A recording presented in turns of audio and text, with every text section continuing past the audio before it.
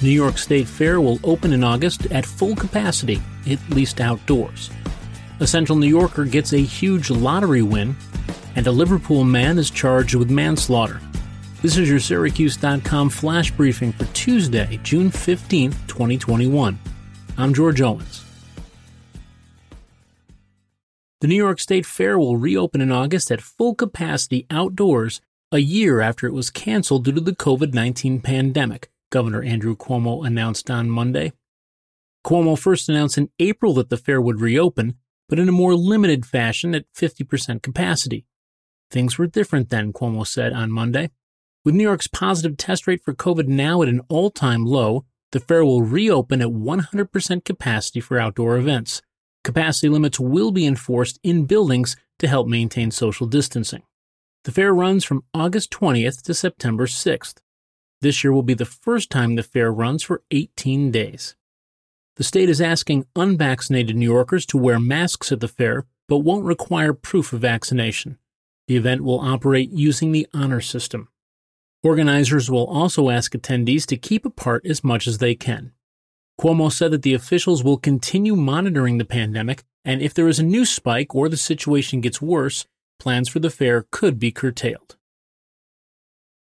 On the Saturday before Memorial Day, David Signer bought a $20 scratch-off New York lottery ticket from a Sunoco station in Boonville, went home, put it next to his bed, and went to sleep.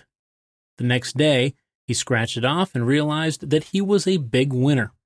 Signer said that he was the winner of a $10,000 a week for life game. The state lottery division has not made the announcement yet, but Karam Singh, manager of the Boonville Sunoco in Oneida County, said the lottery called him to say that he had sold the winning ticket. Signer said he opted for the lump sum payment. That amounts to about $9 million, he said, or about $5.5 million after taxes. Signer said that he is a former construction worker who hasn't been working lately because of injury, so he could use the money. The odds of winning the $10,000 a week for life, according to the lottery website, are 1 in 6.1 million.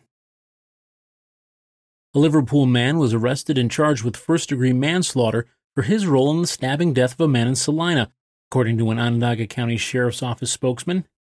49-year-old Louis Beaulieu was also charged with 2 counts of third-degree criminal possession of a weapon and first-degree assault. Deputies said that Beaulieu was accused of initially beating a friend of Nicholas Buck's with a baseball bat in Washington Square in Syracuse. That person is still being treated at an area hospital. Buck later found Beaulieu at Lemoyne Mobile Home Park, and the two men fought. Beaulieu stabbed Buck during the fight, according to deputies.